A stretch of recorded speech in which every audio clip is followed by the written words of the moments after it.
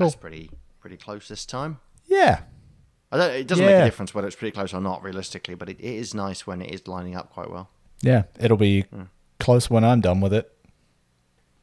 Oh, wait, yeah. I thought that was some kind of sexy threat, and I was trying to work it out, but no, you were just talking about how editing works. Yeah, pretty much. Gotcha. Also, sexy threat is not a sentence that you should ever, a phrase that you should ever use, realistically. No. Anyway.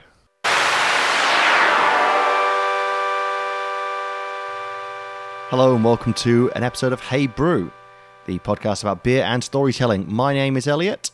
And my name is Mike. This is the podcast where each week one of us brings a beer and an oft tangentially related story. Once again, messed up the intro. It's fine. It's on par. It's on par with the rest of them. Yeah, consistency is the key, even if consistency is inconsistent. Yes. Mike, any exciting stuff going on with you in the world of beers? Let me think. I bought that. So Little Bang were doing an online tasting battle against, I think it's Big Shed was the other one. They were pitching two of their beers. So it was like an Imperial Stout and an American Barley Wine. They each brought one of each. They were doing the tasting event last night online, and you and I both bought the 4-pack to go with that tasting event, and both completely spaced that it was on. So I've got those that I am just going to drink at some point now. Also, the idea of, because they're all like 10 or 11%, the idea of drinking those along with the event by myself, because I live alone, would probably end my life. Yeah, it would have been quite hellish. Yeah, so I wasn't about that at the same time. And also it was on a Sunday night, so today would have been worse had I done that last night. Well, I happen to know someone who decided last night that he would just go, frig it, I'm just going to get pissed with the missus tonight, and I'll just deal with the consequences tomorrow, because we're all working from home. And I know that man has struggled quite a lot today, and that man was a recent guest on the show. Wow. Okay. Yeah. So it's hear this that is the epitome of a phrase that someone taught me once about getting drunk, but referring to it as borrowing happiness from the next day. I like that a lot. Yeah. I really do feel like that's and I think we've mentioned this before, that Popeye Wimpy is like, I'll pay you today for I'll pay you tomorrow for a hamburger today. Basically, it is that. So him getting drunk last night probably sounded like a great idea. Today not so good. Oh yeah, no, I think he had a rough morning, that's for certain. Maybe he had a lunchtime beer and sorted it out. Jordan, let us know. Hair of the dog. The other one I've had was from, it was a collaboration between Six String Brewing and Mr. Black. Mr. Black, renowned for making a really, really fucking good cold brew coffee liqueur, which I will just drink over ice during summer. It's got a bit of caffeine in it, but it's just like a really nice kind of cold brew coffee taste in it. But Six String did a coffee milk stout with them. Really nice. Just a decent sort of milk stout with like a pretty decent coffee flavor. It's not super overpowering or anything like that. It's a really nice stout. So I got that and had a good time with it. Yeah, I'm into that. That sounds pretty banging, to be honest. Yeah. Speaking of stout, we cracked the keg on the homebrew stout this weekend. That's gone very well. Affectionately known as Mrs. Stoutfire. Very good. I bet that's never been done before. It's one of Hobbsy's. I think we looked it up. There's been a couple out there, but we were very amused by it. But it went down very well, so much so that we've had to limit ourselves to drinking wine glasses, not pint glasses. Well, it's knocking on the door of 7%, and that'll sneak up on you. Yeah. So this is the problem during ISO is because there's nothing to do. We get to like mid-afternoon every day of the weekend and just be like, should we just have a few drinks? And it's like, yeah, because we're not exactly going to go anywhere or do anything. So what happens is, basically, every Monday I feel terrible. Because it's like, well, I've got no reason to stay sober at the weekend. And it's Yeah, I not for the suppose. sake of getting pissed. It's because beer tastes nice and it's interesting, or wine's delicious and Yeah. stuff. And, Like, and if you've got all of this could be a lot of free time in which to drink it at the moment. yeah. So yeah, today I feel pretty unremarkable. Yeah. Yeah, I Yeah. mean, I'm right there with you, but it's more just because I often have trouble getting to sleep on a Sunday night. And last night was one of those nights. Fair enough. So it's been one of those days. Anyway, enough about how bad are Mondays. Do you want to get into today's beer before we revert into being a Garfield comic? I really do, just on the basis that it also might stave off that how terrible do I feel Yeah. thing. We have got today something which you recommended to me a little while ago, and this is since on my third can because it's great. And Yeah. I can say, when I went back to the about to say off license, the bottle shop to go get it, there was only 2 cans left, and I picked up one, and I was like, I will leave the other for some other enterprising soul, because last time I went there was loads, and this time there's 2, and I was like, shit, maybe they don't have any more. Like, that's giving me Yeah, well, I money. mean, it does say special release on the can. It does. I'm eyeing it off right now. So we have today a beer that you rated 5 out of 5 on Untapped, was it? I believe so. If not, it was Yeah. very close to that. Yeah, and I was like, you're kidding. And then I tried it, and I was like, you're kidding. In agreement. I know it didn't really come across, but that's what that was. Yeah. Which is, we have Capital Brewing's First Tracks Imperial Stout. Not quite sure why, but there's a snake on it. I do like the branding. Yeah. The black and the red's pretty cool. Oh, there appears to be a man skiing on it. Wait, Hadn't where? seen that. Oh, on At the bottom of the snake. How bizarre. Bizarre.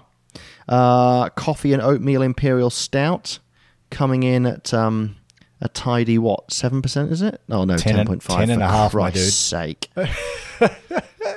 It's 3 standard drinks in this little can. Yeah, all right. Ah, yes. Ready to ruin Yeah. my life again? Yeah, well, I'm trying to think sort of what they're going for with the name and the artwork there. It's kind of the last couple of Apparently a sentences on skiing the reference. yeah on the back. It's kind of making reference to, you know, one sip of the silky smooth drop and you'll be transported to those morning first tracks on the mountain. So maybe it's kind of. I've never done ski resorts, but maybe it's that kind of vibe of up and down Yeah. the mountain drinking fucking strong beers at night. I'm Who into the hell it knows? as an idea. Yeah. I'm into it as a beer, so I'm going to get my mouth around it. Yeah. All right. Let's open them up.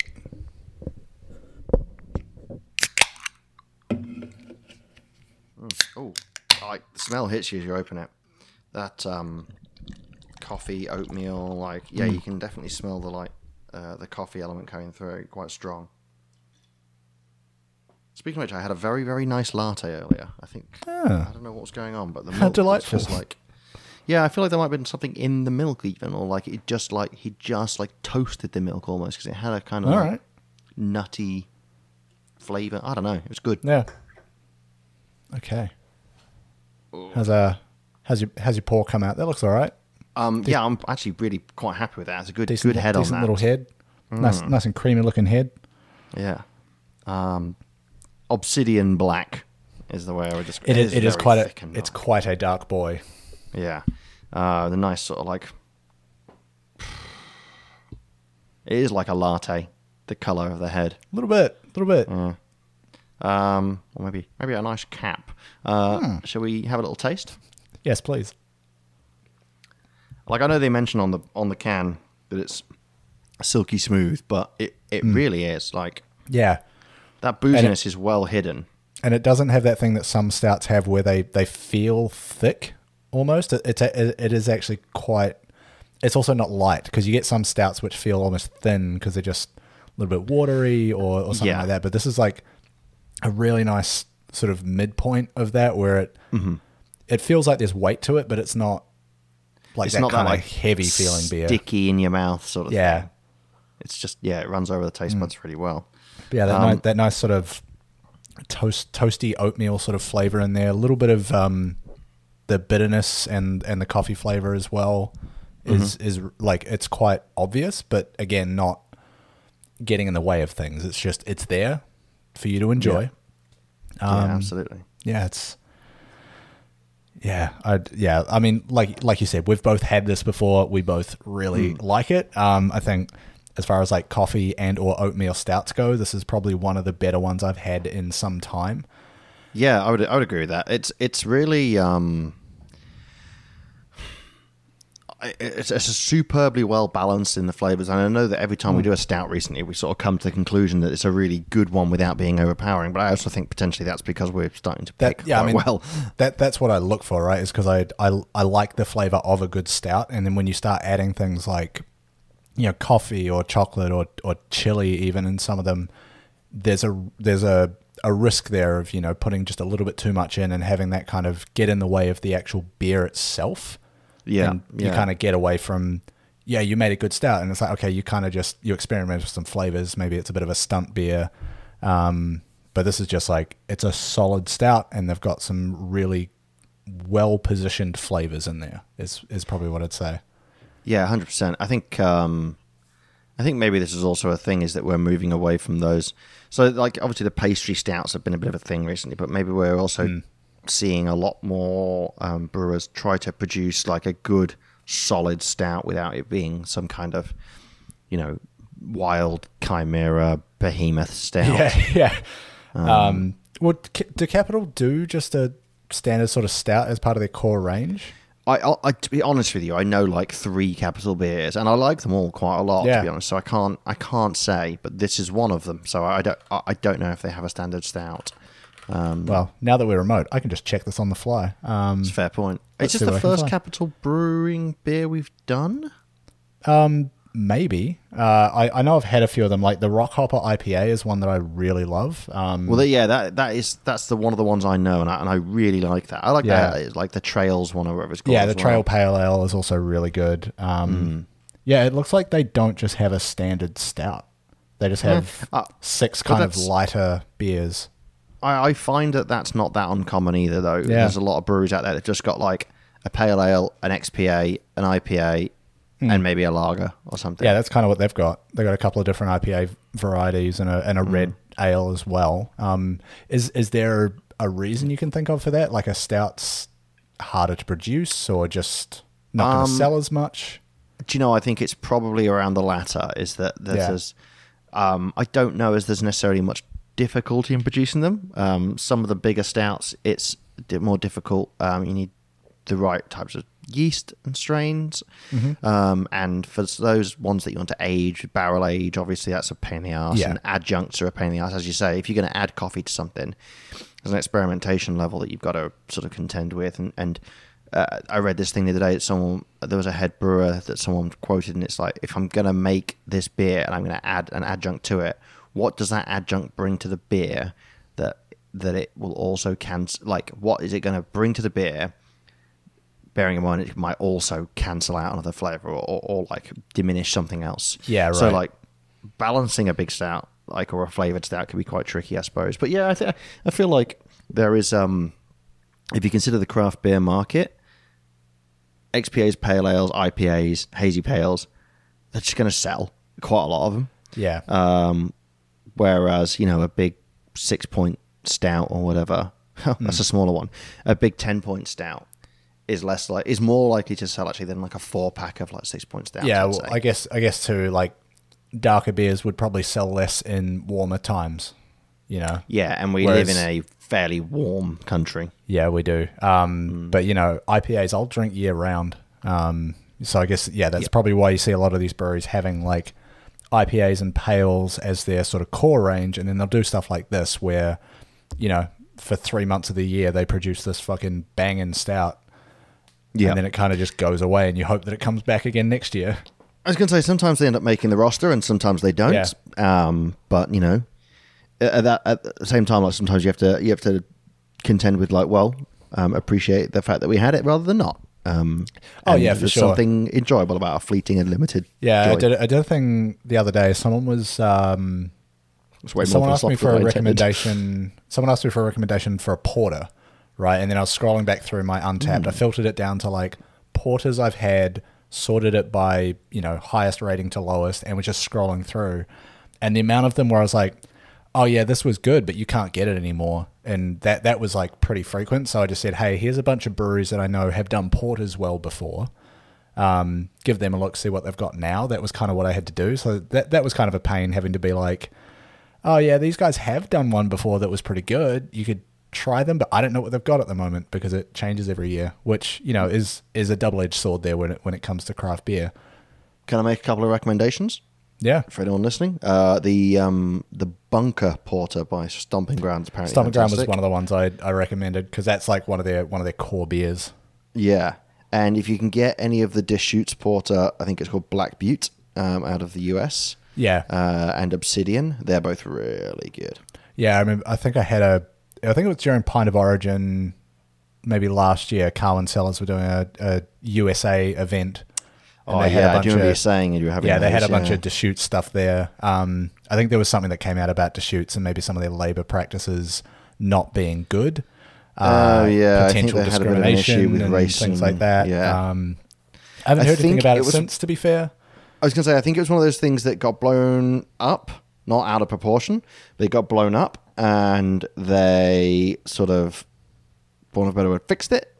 Sure. And the offending parties were taken care of. But I'm not sure, so maybe that's not true. Like I haven't looked into it since. I just remember hearing that at a time when like I had like a couple of Deschutes beers that I had at home, and I was pretty excited about them. And then I was like, now I'm kind of soured on the whole thing. But look, the beers were good. I would probably temper it by saying, check and see if they're garbage people nowadays or not before giving them too much of your money. See what's brewed locally as well. Yeah, for sure. There's a lot of good local beers. But yeah, getting dark beers that are made in Australia can be a little tough depending on what time of year it is. Yeah. With that, shall we jump into it? I think we shall. All right, let's do it up. So, based off the name of the beer, which I read correctly this time, First Tracks. Very good. I thought I would talk to you a little bit about a first race. You're going to need to be way more specific. I will be, don't worry. So obviously with the name track, I was thinking like race tracks, and I was like, oh, well, I can talk about this interesting race or something. So what I'm going to talk to you about today is the first Cannonball Run. Oh, yes. Yeah. I'm I'm going to talk to you about both. But. Yeah, I'm a little bit familiar with the Cannonball stuff. I've heard a couple of different stories about it, so I'm very, very excited for this. Yeah, so I'm going to talk to you about both the first and the second one, technically, because the first one was a bit... it's a long story. You'll see. All right, so if you're not familiar, the Cannonball Run is a coast-to-coast speed race across the U.S., starting at the Red Ball Garage in Midtown Manhattan, and it ends at the Portofino Hotel and Marina in Redondo Beach, Los Angeles, California. Now, the total distance of that, this is all going to be in metric, so... Sorry... America and Liberia, and I believe Burma. Total distance comes in at and most of the UK, let's be honest as well. Total distance comes in at about 4,500 K. It is 2,800 miles bang on for the shortest route, I believe. Yeah, right. But it's about 4,500 K. And the shortest route will take you through the states of New York, Pennsylvania, Ohio, Indiana, Illinois, Missouri, Oklahoma, Texas, New Mexico, Arizona, and California, just missing Kansas. So you really do get a pretty good idea of the span of it, but also you get to see like a pretty varied kind of America, I would say. But I don't imagine there's a lot of time for stopping to take it in. No, that's actually quite a good point.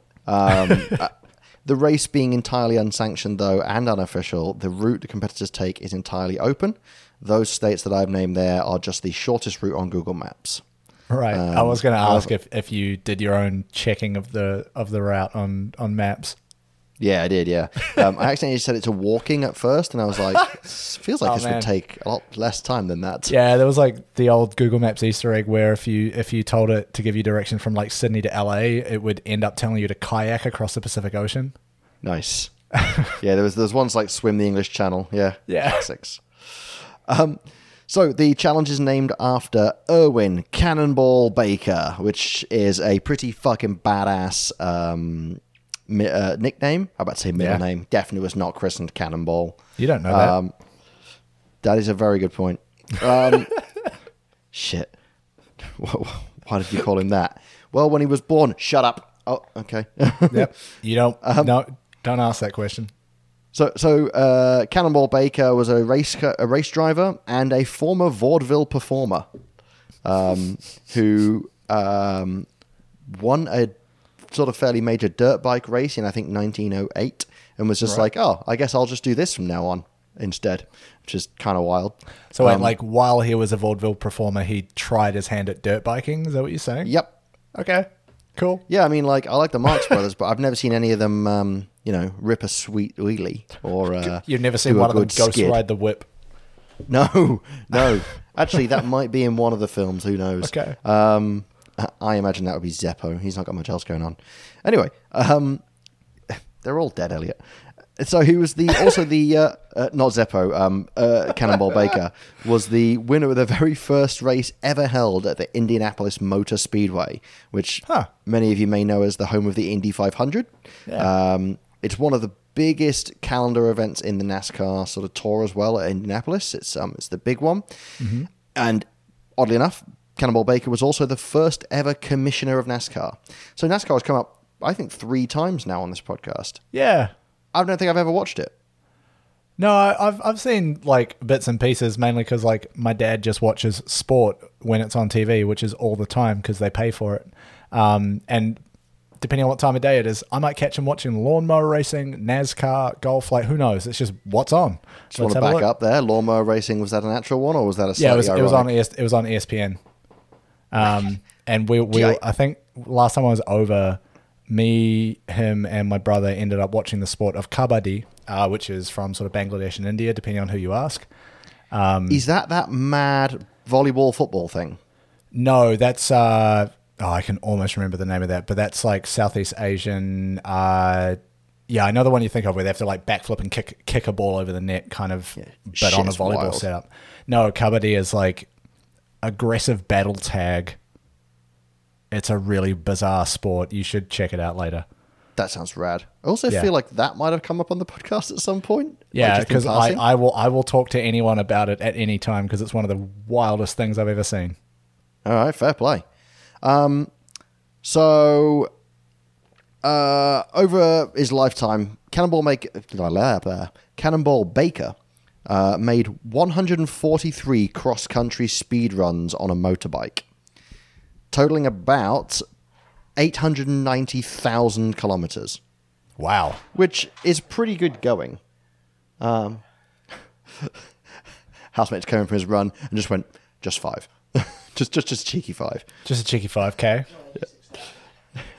You're short by 889,995. But you know what? It's a start. So totaling about basically just shy of 900,000 K, which is pretty fucking mad, realistically. Yeah. And all on a motorbike in the sort of early 1910s and 20s. Was this on the same motorbike? No, so he actually used to do quite a lot of different motorbikes, as like they would give him a motorbike to like advertise how great it was by getting him to do a speed run on it. Right. I just remembered back. I think it was a Honda. Maybe it was a Honda Civic, and it like there was this big news story because someone got it past 1 million kilometers on the clock, and then Honda basically just gave them a new Civic. So they were like, "You should not be doing this." But also, that's kind of mad because that's not that uncommon with taxis. Oh, okay, yeah. My old man went to Germany once, and he was in like a mid-90s E-Class Mercedes, and he was like, he spied the clock. He's like, this isn't a bit of an older car. You've only done like 150,000 K, and he's like, no, this is the second time round.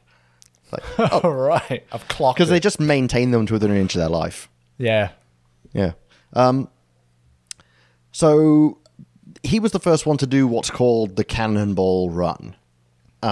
But I imagine it wasn't called that when he did it. No, he was just... He did it, and then someone named it after him. Yeah, it was just the run. I guess, yeah. But the very first Cannonball... The very long trip to the shops.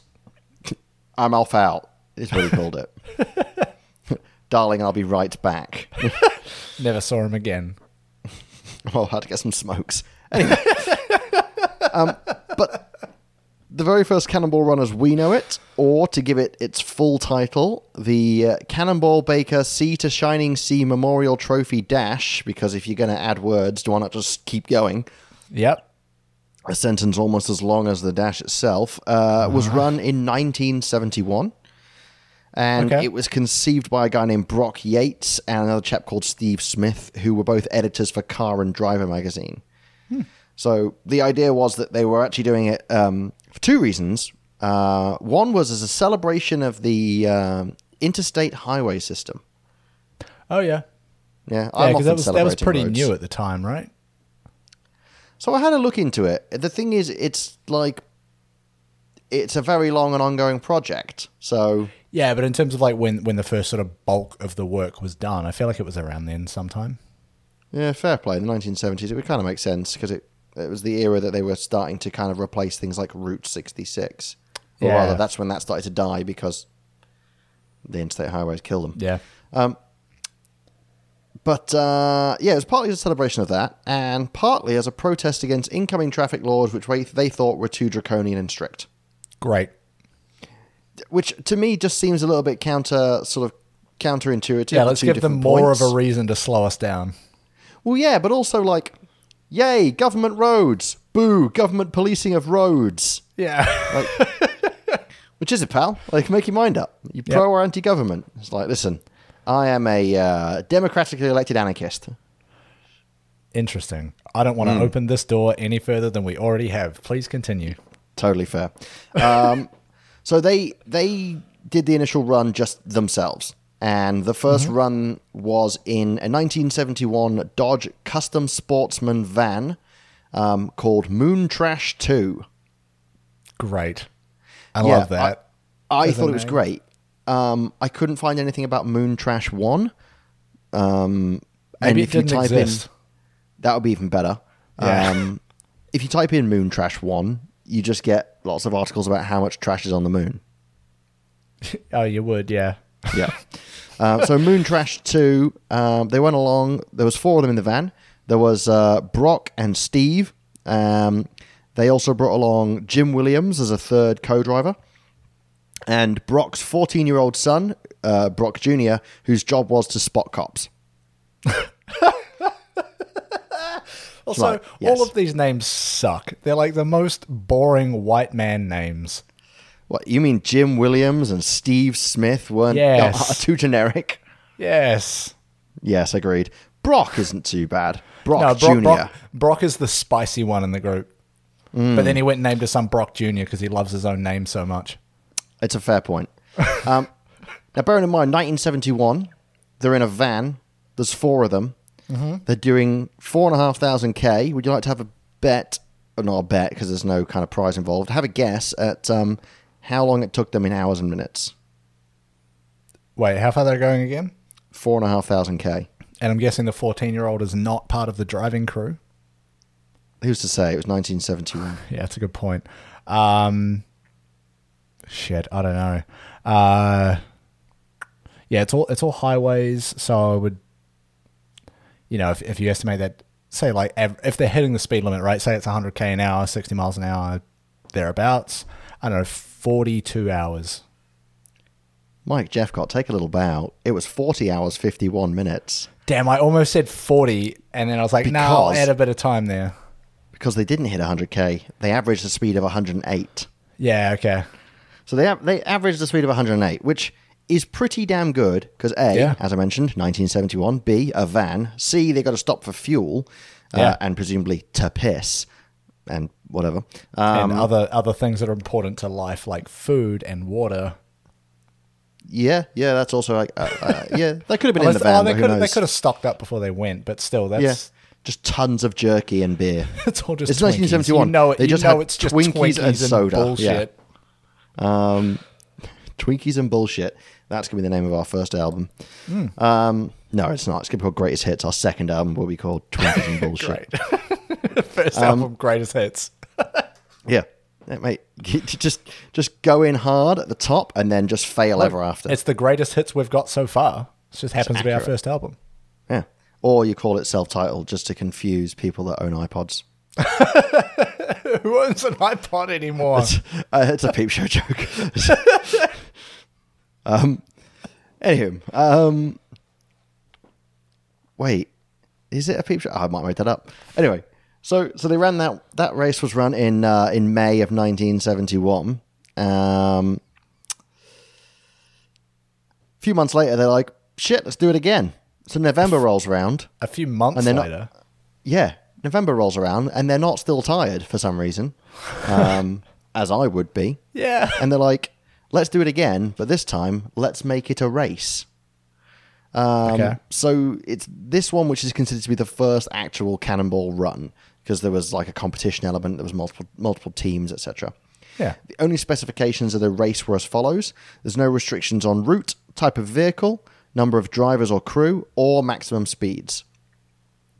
The vehicle that starts the race must be the one that drives the entire distance. You can't transport it or anything similar. And then also the article I was reading did state that no one was allowed to drive part of the way, take a train, plane, or other way to get there, and then have a hidden identical vehicle near the end and drive that out. I was like, that's very specific. Have they been watching Wacky Races or something? I was going to say, that's very Fast and Furious. I can imagine them like driving the car into a plane, which then does the majority of the trip, and then driving out of the plane and then finishing it.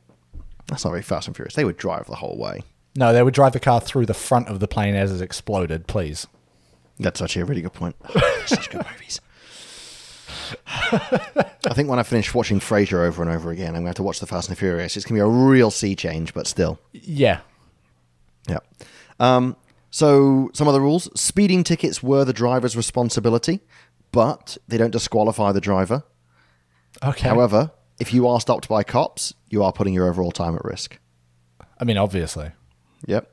And generally, but this is the mad bit. Generally, no one really cared about who won or what time, because it was just they weren't taken very seriously. Right. So disqualified due to demerit points. They didn't finish the race with a valid driver's license. Didn't finish the race because they were arrested. Yeah. So this time, 8 vehicles entered the race. This is few the different first one. cars.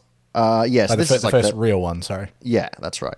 So they had a few sports cars, a few coupes, 2 more vans, and I'll come up to some of the other ones. So the winner, kind of unsurprisingly, was the combination of Brock Yates, aka the guy who invented it, and international racing veteran Dan Gurney. Dan Gurney, who had won F1, NASCAR, Trans Am, and Can-Am races, when combined with the guy who invented the race. Brock Yates just on the phone like, hey, how good are you with a van? Well, they actually didn't do it in a van this time. They decided to race in a brand new Ferrari Daytona Coupe. Look, if you can get it, why wouldn't you? It feels like a bit of a step up, eh? Yeah, where's the Ferrari van? Do that. Oh. Just do an engine swap. Put a Ferrari engine in a van and then do it. Have you ever seen the Top Gear where they have the Transit with the Jaguar XJ220 engine in it? No, but that sounds amazing. Rad. It's so fast. So they did the race in this Ferrari Daytona Coupe. Do you want to have a bash at the time? Okay, so the van did it in 40-51? Yeah, 32. 35-54. Okay. Which is kind of mad when you consider they only shaved less than 5 hours off their previous run. Yeah. Which, considering the difference in vehicles, you might expect to have a little bit more disparity. I think it's worth pointing out, though, that realistically they probably had to stop for fuel a hell of a lot more. That's what I was going to say, is like the efficiency of the run is probably worse because of the amount of fuel and things like that you'd go through. Yeah, absolutely. What I also think is quite funny is that second place arrived 53 minutes later. In a Chevrolet van. Fantastic. Sorry? Fantastic. I should be honest with you. You said fantastic, and my next sentence that was on my lips was, did you just say fantastic? Did we just become best friends? But the Chevrolet sports van was driven by a team of 3 Polish Americans known as the Polish Racing Drivers of America. Wait, Polish Racing Drivers of America. That's such a weird name. That wasn't their names. That was the name of their team because they were 3 Polish Americans. Yeah, no, I know, but it's just like didn't want to bother coming up with some like fancy name that like sounds flashy. They were just like, no, we're Polish racing drivers. We live in America. Fuck you. It was 1972, 1971, man. Like, give them some. Marketing had only just been invented. Take a mushroom. Come up with a name.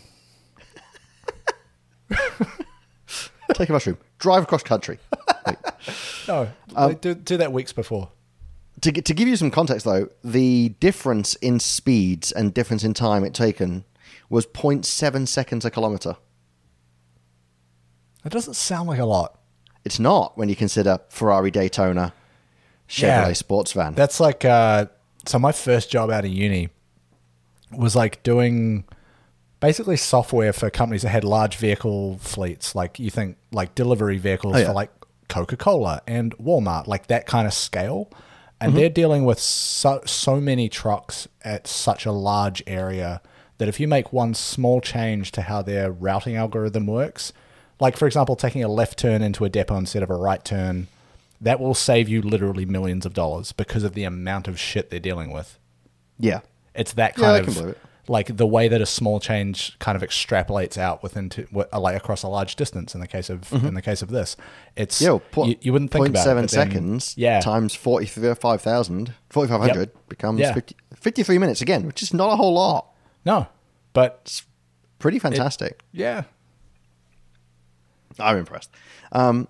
So during this first run, the competitors actually managed to get away without any injury or accident, which is kind of surprising in a lot of ways. That's not to say it wasn't without incident. 4 of the 8 teams picked up speeding tickets with a total of 12 tickets between them. Wow. Which is like, that's not bad. Yeah.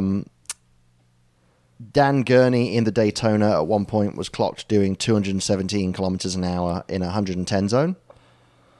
Oh boy. So did they nuke him from orbit? Fuck. That's so fast. Like that's so far above the limit. Yeah, it's a full 107k above what is allowed. Yeah. That's a full speed limit above the speed limit. Yeah. You were clocked doing 200% of what you're allowed to do. Just imagine that though, because it's like the cops are like, are we going to chase him? It's like, we'll post a check. We'll post a little because we're not going to get him. Jesus. What's that bit in the Fast and the Furious Tokyo Drift where they're like, oh, if you're doing over 155. The Japanese cop cars can't keep up. Yeah, so but also, like, they just forget the fact that they can mail you a speeding ticket. Yeah. They just ignore that. Court summons. Like, no, you couldn't catch me. I'm not coming. I was going so fast, you couldn't even read my number plate. I was going so fast, law doesn't apply. Not even the laws of physics. I've gone into the international waters equivalent of like physical space time. Just like, no, I don't exist here. Your laws don't apply to me. To make a really uninteresting and nerdy joke, isn't the international waters equivalent of space time just international waters? Yeah. Okay. Keep going. Good fun. So Dan Gurney picks up this mad speeding ticket, but by far and away, in my opinion, the best, and I put best in heavy quotes here, was the team that came third place. They were driving a Cadillac Coupe de Ville, and out of the 12 tickets, they picked up 6 of them. Oh, wow. They talked themselves out of a 7th. How? And they... I don't fucking know. You just hold up the other 6, you're like, we've got enough to deal with. Well, they also narrowly avoided arrest for stealing petrol, which they said was a misunderstanding between themselves, who were in a mad rush, and a sleepy gas attendant. They were trying to save time by not paying. Pretty much. Also, all the speeding tickets, they were like, which one are we paying for here? Well, despite being stopped 7 times and probably 8 because of the jail thing, still came third with 36.56. Yeah, wow. Yeah, that's literally an hour and 2 minutes after the Ferrari. Oh, man. And, get this, the best part of it all is that the Cadillac Coupe de Ville that they were driving, which I believe is pronounced Coupe de Ville, but I refuse to say that, was one that they were delivering to an unsuspecting buyer on the West Coast who had no idea what was going on. It was called a drive-to-deliver scheme. Basically, you get paid to drive it across the country for the buyer. Yeah, and they're going to be like, hey, why is this car so fucking wrecked? What did you do? Yeah, why is this car so incredibly warm, and why are the tyres so incredibly bald, and why is everything so incredibly shit? But yeah, the poor bastard who took delivery of it must have been furious or just so confused. Yeah. Man. Legends. Couldn't imagine. So the Prada team, aka the Polish Race Drivers of America, very good, claimed that they managed to avoid tickets themselves. Quote, I was going to do an accent then. Don't. Quote, because we endeavoured to remain within the speed limit at all times. Which I really like from an organisation called the Polish Racing Drivers of America, just like, no, we won't break the speed limit.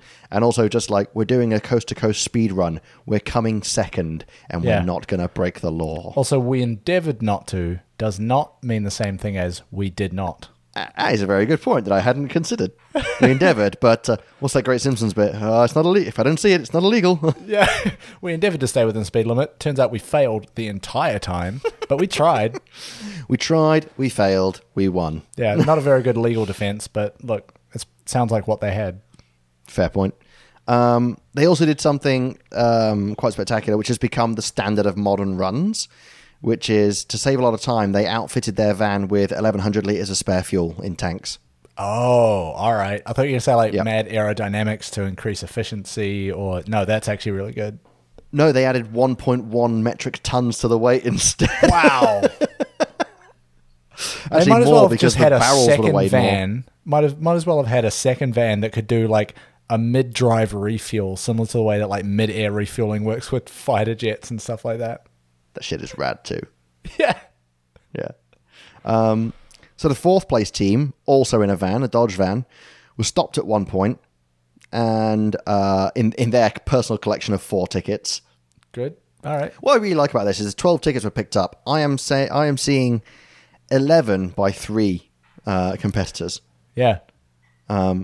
So they were stopped for an hour and 45 minutes at one point, which really put paid to their time. Yeah. But it's because the Pennsylvania state trooper who pulled them over was a young guy, and he spent the hour and 45 minutes trying to talk one of the team, a Becky Poston, into, quote, staying behind with him.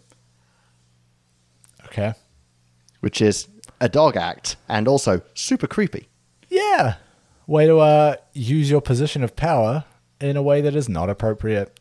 Yeah, I really hope it wasn't a madam, you're going to have to stay with me, but more of a like, would you like to come and ride on my motorbike? I like to hope that it was charming and like adorable, but I think it was probably creepy and abusive. No, it wasn't. You know it wasn't. It was the 70s. Buckaroo. That's not going to make any sense. Buckaroo? Oh, it's a Partridge quote. I'm running them all today. Yep. So, get out your Hey Brew bingo card. You can mark off Alan Partridge, Peep Show. We haven't had a Simpsons one yet. We've had a Simpsons reference? Yeah. We have, yeah. Oh, no, we have. You're right. Yeah, of course we have. Yeah, that's the free space. Come on. Oh, I love it. So our old friend Moontrash 2 ran again. Good. Coming Moontrash in 6th. 2. Moontrash Squared. Nice. So Moontrash 2 came in 6th. Steve Smith, I think, drove Moontrash again. And maybe Jim Williams. I forget whether he came along. I forgot to write it down as well.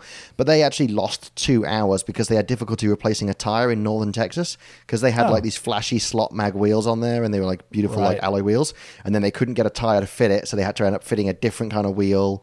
And then it was like ever so slightly off kilter, so they had to get a balance. It's like, for fuck's sake. Fools. Didn't even carry spare tires. They lost 2 hours because they stopped for a nice steak dinner somewhere. Just, they're just enjoying it as their second run. Just like, hey, we're the guys who did this. We started this. We're gonna be the show pony here. We're just gonna kind of hang out. No, the show pony came next, but I like the idea that maybe they stopped to enjoy the majestic splendor, which is rural America. Yeah, pretty much. No, the show pony was absolutely the final finisher, which was a 9-meter long Trafico motorhome, who's was basically like some rich sponsor, a couple of media crews, and a load of birds, apparently. And his only incident that he noted was that at one point they had to make a very sudden maneuver, and it spilled a large pan of hot lasagna on the van's shag rug.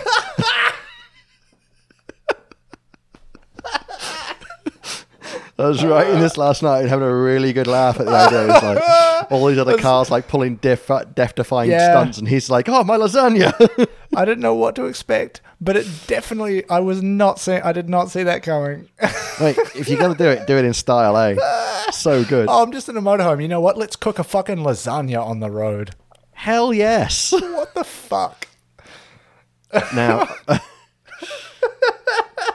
I'll be honest with you, I've been thinking about lasagna ever since, and also this is the second Garfield reference to the show, which is a new one for us. That's a bad precedent to set. Yeah. There was also one... I need a minute. Yes, got him. Should have waited till there's some drink in your mouth. I think I could have got you then. No, I'm glad my glass is empty, because I would have... Jesus! I would have fucking put beer all over my entire computer setup. Dude, we've not been recording that long. Yeah, look, I like that beer. It's 11%. Yeah. Good on you. I was going with it. That lasagna thing would still be this funny, even if I hadn't just had 3 standard drinks in the space of fucking, I don't know, an hour. Less. Probably 40 minutes. Yeah.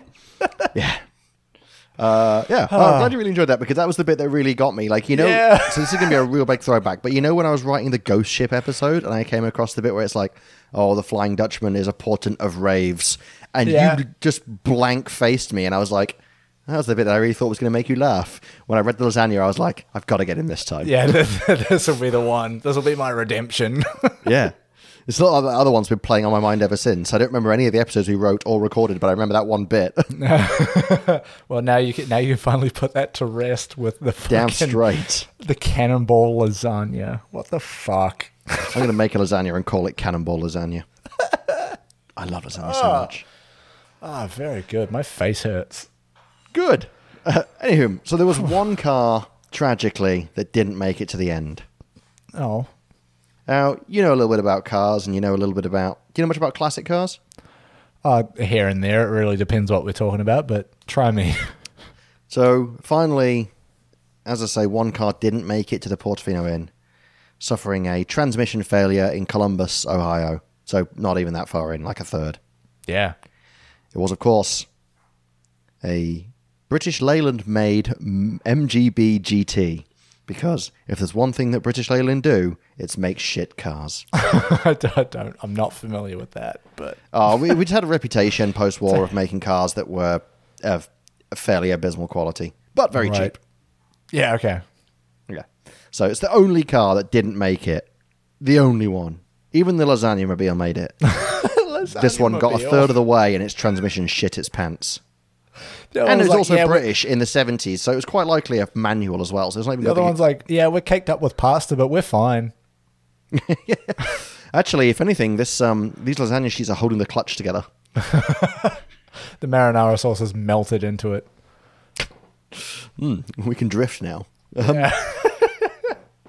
So altogether, there was ended up being 5 runs of the traditional Cannonball Baker Sea to Shining Sea Memorial Trophy Dash between 1971 and 1979. Even towards the end, they really started to attract some big names. One of the racers in the final race in 1979 was Jacques Villeneuve, who is a world-renowned F1 driver. He was one of the... excuse me, no, he wasn't French. He was Canadian. Wait, this doesn't make sense. Maybe it meant Gilles Villeneuve, because Jacques Villeneuve would have been 8. You're fucking live fact-checking yourself? Yeah, because I was suddenly concerned that maybe I was talking bollocks. Look, fair. Maybe it meant Giles, because his dad was a racing driver as well. Alternative title for this podcast, Talking Bollocks. Or maybe Jacques was brought along for the cop spotting. Right, yeah. Who knows? And at this point, you might say, who cares? Because, if anything, Hey Brew has never been well known for its accuracy. Look, man, we do pretty well, I feel like. It's known mostly for being wet, spooky, and pasta-based. I like to think our entire brand is like the stories you tell each other at the pub, which are probably mostly true. Yes, 100%. I think that's what we go for best. It's those slightly shaggy dog stories that you tell at the pub and people like retell afterwards and someone goes, well, I don't think that's true. And you go, shut up, I heard it on a podcast. Or you can remember like half a dozen maybe articles you read and they're all maybe telling a part of the story. And then you're like, yeah, I know enough. Fuck off. Yeah, it's fine. I'd also like to add that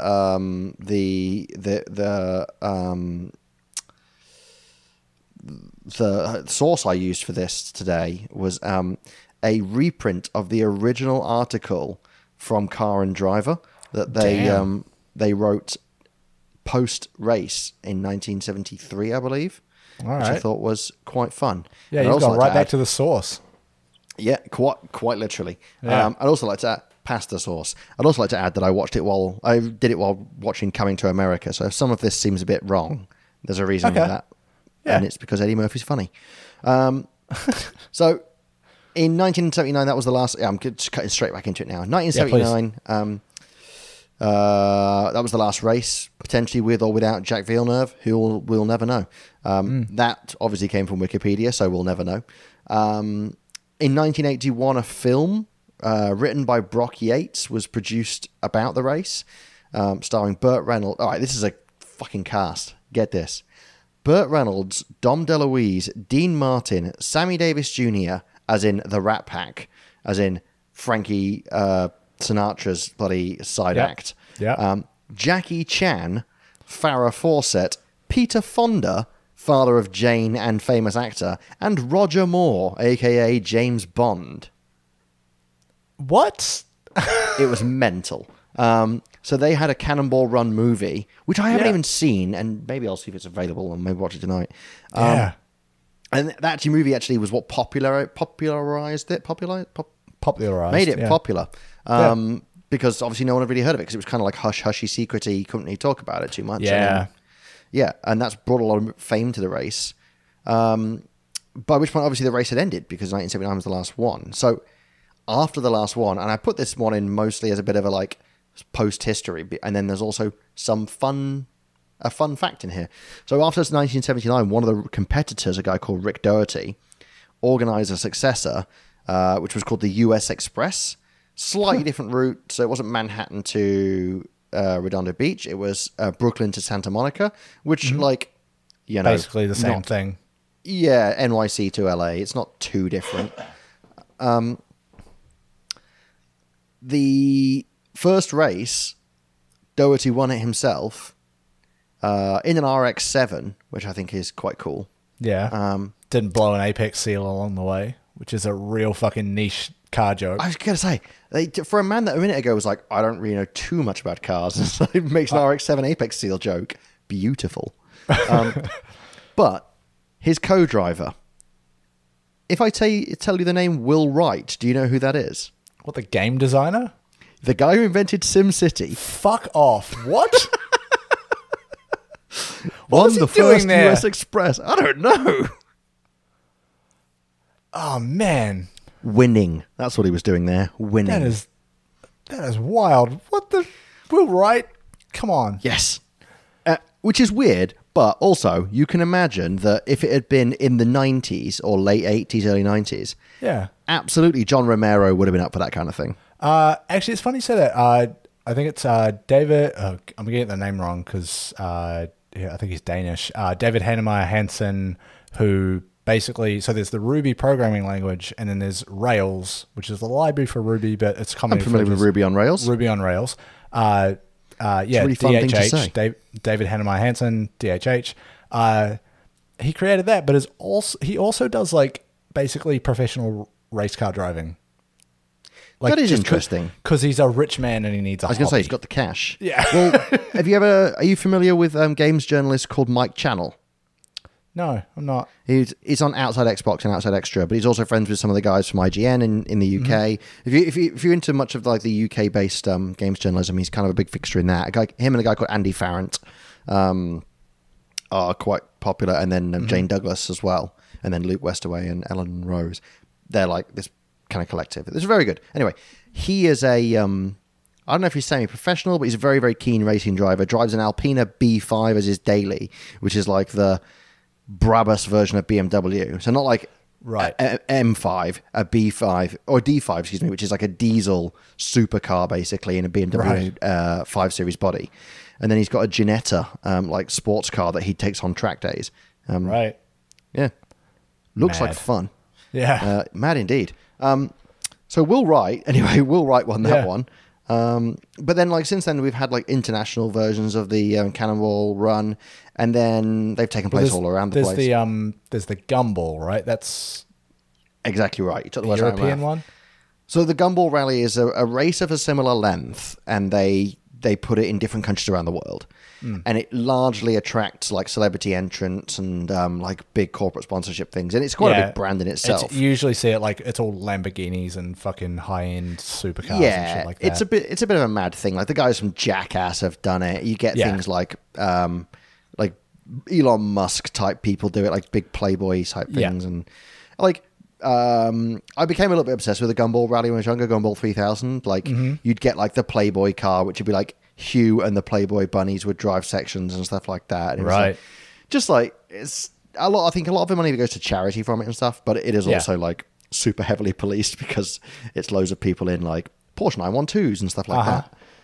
So yeah, super keen. Like realistically, I'd love to do one of these like long endurance races, and I know that Jordan, God bless his soul, is dying today, has been talking about the 24 Hour of Lemons, where you get like a absolute shitbox car and do 24-hour endurance race and stuff. That's great. And I foresee this kind of stupidity in my future. So can I real quick tell you about one that happened at the university I went to? Yes. So imagine if it just turned around and gone, no. I would have been like, cool, your episode, you do what you want. Sorry, is that about lasagna? No, there was so I went to the University of Canterbury in New Zealand, and there was an event that they held every year. I think it was in like it was in one of the breaks between semesters, usually winter-ish kind of time. But basically, you would drive from Canterbury Uni down to Otago Uni, which is about 500 kilometers. So they call it the Undy 500.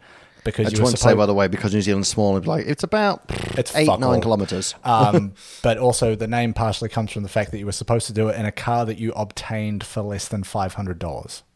I'm into that.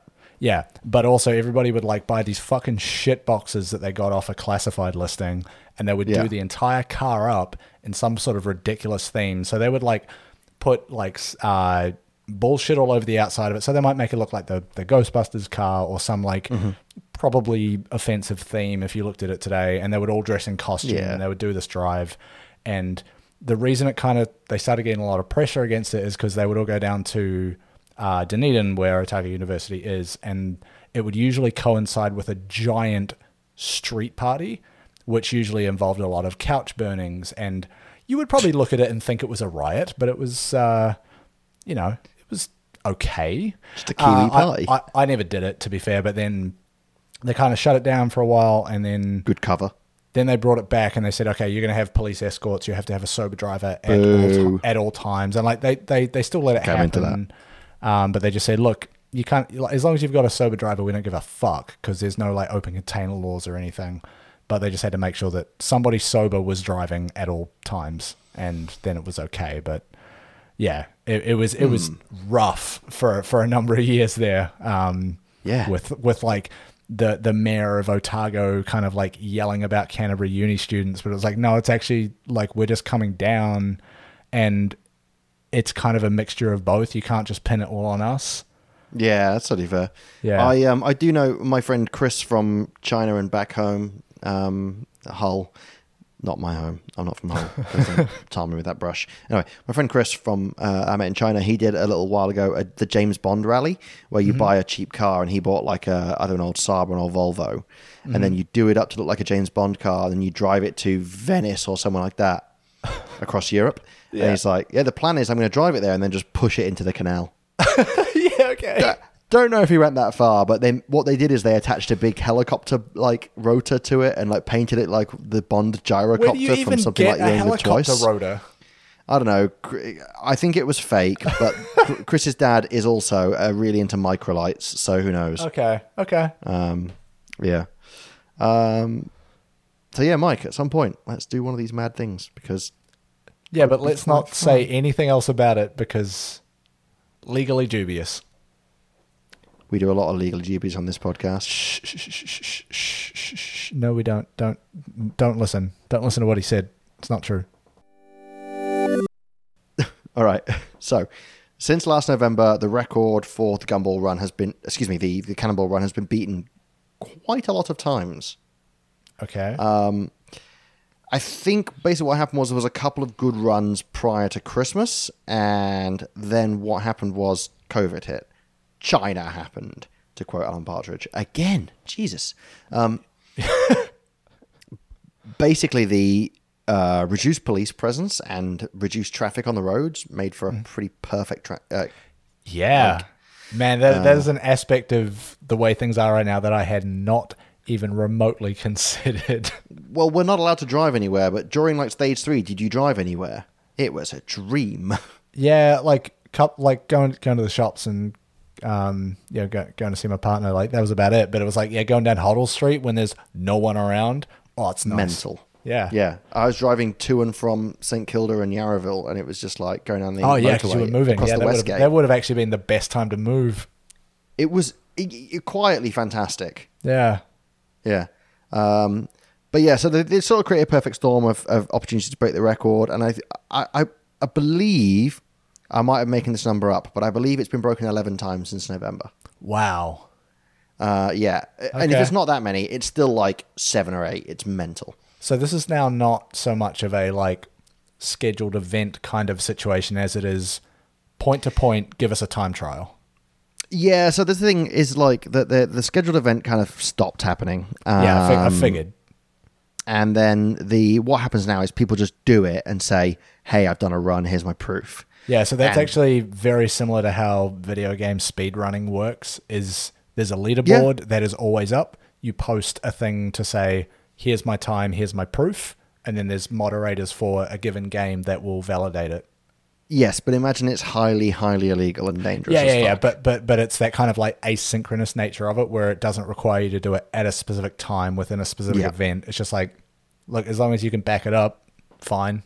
Yeah, that's it. It's really interesting because as well, like a lot of the press and stuff nowadays, like even the motoring press gives it quite a lot of like, they're quite down on the Cannonball Run, which makes a lot of sense because it's like, it's a really risky thing to do and it's quite dangerous. It's not like 1971 when there was no fucking cars on the road. Yeah, and I feel even like then too, it was kind of dangerous. If you had something like Car and Driver being like, hey, the Cannonball's great, let's organize a thing around it, they'd be like, hey, stop being a magazine. Fucking go away, please. Yeah, and print media is hard enough these days. Yeah, exactly. Yeah. So, as it happens, the record was broken this week. Or last week. Yeah. With a team of 2, I believe, in an Audi S6, which was, it's pretty good. Modified the front end to look slightly like a Ford Taurus police car. Amazing. Yeah, so that for the average Joe could like avoid detection. Yeah. Any cop with a sense of eyeballs could have said that it's obviously not a cop car. Is that an Audi badge on a Ford Taurus? What is going on? No, they literally put like a Ford badge and stuff on the front, and like, but it didn't. Only the front half looked like a police car. Yeah. Yeah. They also outfitted it with an absolute shit ton of police and radar detection devices. Of course. Do you want to have a guess at the speed at the time? So, bearing in mind the first Cannonball Run, 40 minutes, 40 hours. 40 hours, 53 was it, I believe? Yeah. Yep. Something like that. The second one was 35:54. Just like a stock S6? My understanding was it was a stock S6, yeah. Okay. But open roads, limited police presence. Mm-hmm. And the radars and whatnot. I want to say sub 30. 25 hours, 39 minutes. Yeah, okay. That's very impressive. It's very fast. Yeah. They had an average speed. Now, bearing in mind that the average speed is going to include quite a lot of time where you have to stop or go quite slowly. An average speed of 180. Fuck. Yeah. I have never driven at that speed. I've been in cars that are going at that speed. Yeah, I've gone 180 for a very short period of time. Yeah, I've not done it for 25 hours and 40 minutes. Not a sustained thing. Yeah, Holy I've driven at shit. 160 and been like, cool, I can do it. Let's not do that anymore. Yeah. Yep. So yeah, that was very recent, and they got quite a lot of criticism for it because now is not the time to be diverting resources from the emergency services by causing accidents by driving at an average speed of 108 kilometers an hour. Yes. A very good and valid and reasonable point. Yes. And backward compatible with all the other attempts that have been happening over the last few months. Yeah. Still, so you like, it is very impressive. Yeah. I guess, you know, you look at like motorsport generally as like a pretty good test bed for like new forms of automotive technology and vehicle endurance and all sorts of things, and driving a standard like stock consumer car model at an average speed of 180 kilometers an hour. It's probably going to tell you some things about how good that model of car is. Yeah, it's a really good point. You know, well, the previous record break, which was like in May, was a rental Mustang. Of course, it was a rental, but also Mustangs have like a 2-star safety rating. I would not touch that. Super terrifying. Yeah. And my last little fact here is that the fastest pre-war car to ever do the run was a 1934 Model A, which did it in 50 hours, 20 minutes. Oh, it's not bad. It averaged at something like... delightful little jaunt. Yeah, it averaged at something like 80 kilometers an hour or something. Okay, yeah. Which I think... Or maybe it was like 68 or something, and they were saying that fresh out the factory, its top speed was 75. Right, okay. So, like, fair play. It did what it could. Yeah, it's a little Ford that could. Quite so. And that is El Cannonball Run. I really love the flourish you put on closing that laptop and setting it to the side as you finish the story. If only this wasn't an audio medium. I just hope the microphone picked it up because I certainly heard it. Oh, dear. Well, I'm going to finish off this last little bit of beer. Yeah. It's really taken the edge off my afternoon. Yeah, a little bit. / evening. And then, any closing thoughts or remarks? Man, it's... No. I mean, look, the beer's great. We went over that. We've both had it before. We know it's great, but it really is. Yeah, if you can find it and get your hands on it, yeah, Capital Brewing First Tracks. Also, that being said, anything by Capital, to my experience, has been fucking great. Like, even their standard beers are really good. Yeah, they seem like decent people. Yeah, this is also making me want to go and do like more long drives again. I kind of miss that. You know, obviously we're not allowed to, and there's a good reason for that. And we're staying at home like two very good boys. Mate, we got 3 weeks to go, and then I'm going to drive out into the Macedon Ranges. Yeah, it was actually like it was earlier this year. We went for a drive up to like, you know, the Redwood Forest, sort of up near sort of Black Spur up that way. Black Spur's one of the best driving roads in Australia. Yeah, some really nice roads up there, just like sort of winding mountain roads. Taking, you know, a Ford Focus RS up there is a very good time. Yeah, I want to do more stuff like that. Not necessarily something like this where we're trying to like race from point to point, but just to get out and enjoy driving again. I've you know, at this job that I started nearly 2 months ago, I've found a couple of people in the local team who are also car enthusiasts to an extent. One of my friends there was saying, have you ever driven a Tesla? And I was like, no, as if I have had the chance. He's like, well, I've got a couple of friends that have one, so let's maybe try and tear that up. I really thought you were going to say, well, I've got a couple.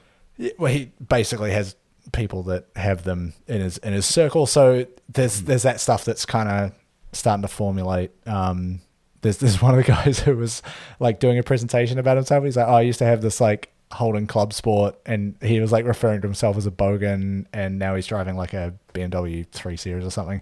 Nice. But he was like, he and I were talking about cars, and he was reminiscing about his Club Sport, and I was like, yeah, let me tell you about what I've got though. And then it was a good time. But yeah, it's just all of this is making me want to get out there and just do some more driving. I can feel it. Very, very similar situation. I think as soon as we can again, let's go for a bit of a drive, get out to the countryside. Maybe just see some, drive to a brewery out in like regional Victoria. There's a few of them. So we'll probably take this off air, but Kyneton has Holgate Brewery, and it's very nice out there. I'm sold. I like Holgate. I like a lot of what they've done. Done. I can also guarantee you that A, we could do some camping, and B, get a convoy of people that have appeared on this show even. Yeah. You want to make it content? We'll almost certainly put it on the socials. Anyway, Hey Brew camping trip. One day. Cute. Let's call that a wrap, I think. If you want to see the eventual Hey Brew camping trip, you're going to need to follow us on our socials. They are Hey Brew Podcast on... Excuse me, I'm full of stout. Facebook, Twitter, and Instagram. That is Hey Brew Podcast on Facebook, Twitter, and Instagram. Mike. Yeah. Can you do the bit, please? Yeah, sorry, I was trying to think of like what we would call our camping trip. Like you got the Cannonball Run, the Hey Brew very leisurely drive. I thought you were just leaving me hanging. I was he's done me. No, my brain was in a very particular place. Similar to social media, if you want to send us direct email correspondence, you can do that using hello@heybrew.zone. We will basically take anything. We may or may not read it out depending on what you send us. There's also the website, which is heybrew.zone, where you can find subscription links to all of the various platforms that we appear on, as well as episodes and all sorts of other stuff there. It's basically like, it's your one-stop shop for all things Hey Brew. It's got all the links to all of the stuff that we have. And don't forget, as of the last episode, if you've got big things that you love, want to see, or have in your locality, we'd like to hear about them. And also, we'd like to hear about you if you're not in England, Australia, or New Zealand and listen to this podcast. So email us. Yeah. Big things sounds vague, but listen to the last episode and you'll find out more about that. Yeah, we promise we're not mental. just people sending us photos of like a really big tin of sardines or something. Just like, look, I found this in the shops. Just people at Costco. Yeah, basically. Yeah. Just someone with a video from Costco, like, look at all these big things. That's not helpful. It's kind of cool, though. we want to see weird statues of things that are way bigger than they have any right to be. Yeah, not 3 kilos of mayonnaise. No, that frankly is worse. That's too much mayonnaise. It is. I like mayonnaise. Anyway, this is going weird again.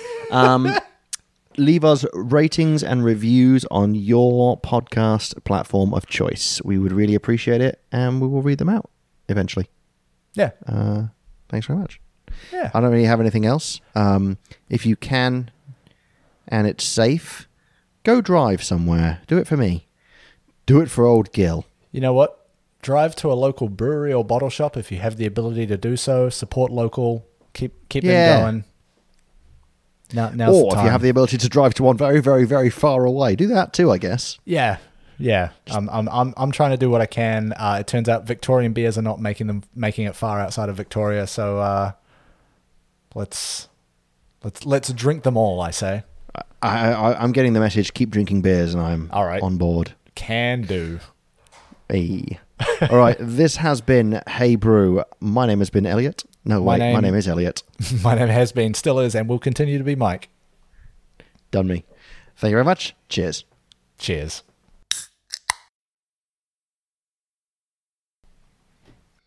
I'm even doing the like outro badly now. That's fine. I think it's what people come to expect from us is we'll stumble through the intro and the outro, and the middle will be pretty good. I hope so.